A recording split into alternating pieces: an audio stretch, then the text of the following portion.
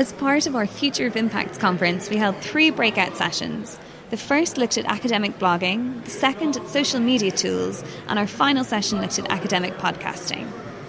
Today at the LSE's Impacts Conference at Senate House, Stuart Brown and I spoke to people about why they should blog as academics.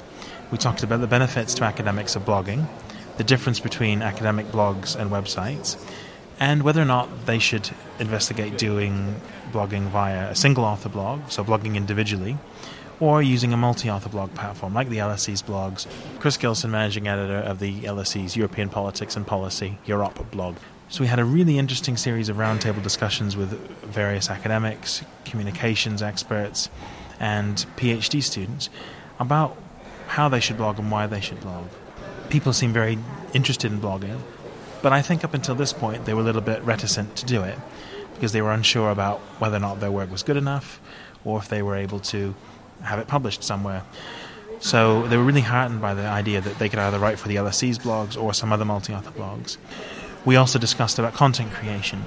One of the main problems academics have is an inability to blog often because we're all very busy doing research, applying for research grants, teaching. There's a whole bunch of things. So we suggested there's a lot of things that you can do to keep blog content. So one suggestion we had that was really, really helpful is interviews. So interviewing a colleague or someone who is in your research field about their research and get them to discuss what they thought was interesting or ask them 5 questions and have that. And indeed blogging about your academic research papers, which is what we're all about to begin with. So yeah, there's a lot of things that academics can do in terms of blogging and a lot of ways they can do it well. Our session looked at how academics can use social media for dissemination and networking purposes. So we looked at the big 5, which are Facebook, Google+, LinkedIn, Twitter and Pinterest. The sessions were quite dynamic. We asked for a lot of examples from the group. We wanted it to be almost a conversation between people and their experiences of using these social platforms in maximizing the impact of their research or the visibility of their organizations. And it was great.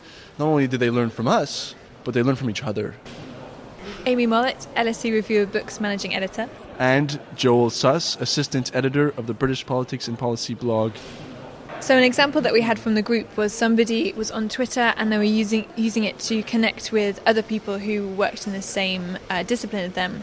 So they were tweeting each other and discussing how they can work together, and in the end they wrote a paper together and then it actually ended up winning an award. They only met recently, I think a couple of days ago, in the flesh, for real, so we were giving people great examples of how they can use online forums and online networks for actual kind of real-life collaboration and dissemination.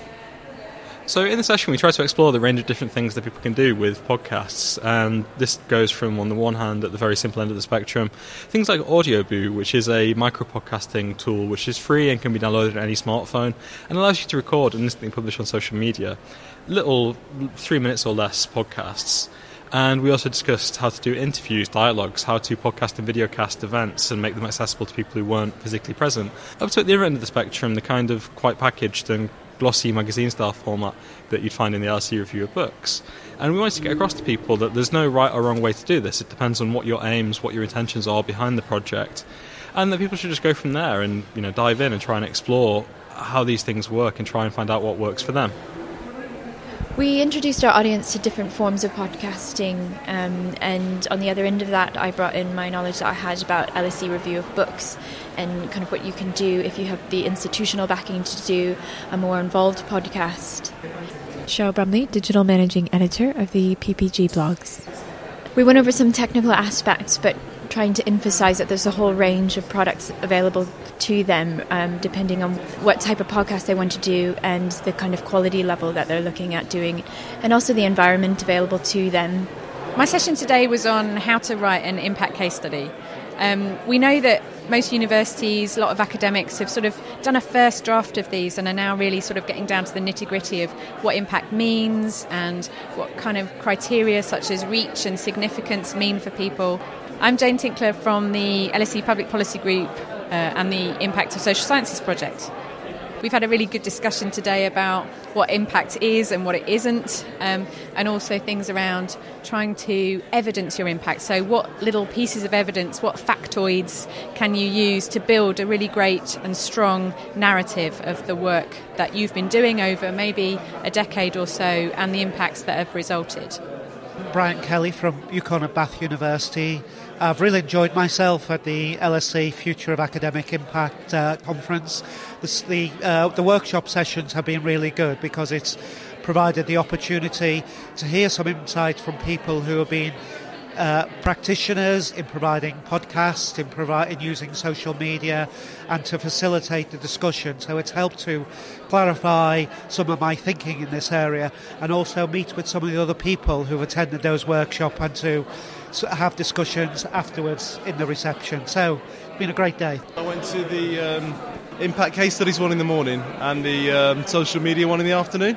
I'm from the University of Leeds, from Arts Engaged, who are looking to embed impact in the Faculty of Arts in the University of Leeds. So obviously it was good to talk about Impact Case Studies in the morning and kind of get some hints and tips and understand what the project had analysed about ideal case studies versus the ones that are actually produced. That was really useful in terms of the analysis. And the session in the afternoon about the social media blogging was really useful to understand which kinds of social media are best used in particular situations. It was good.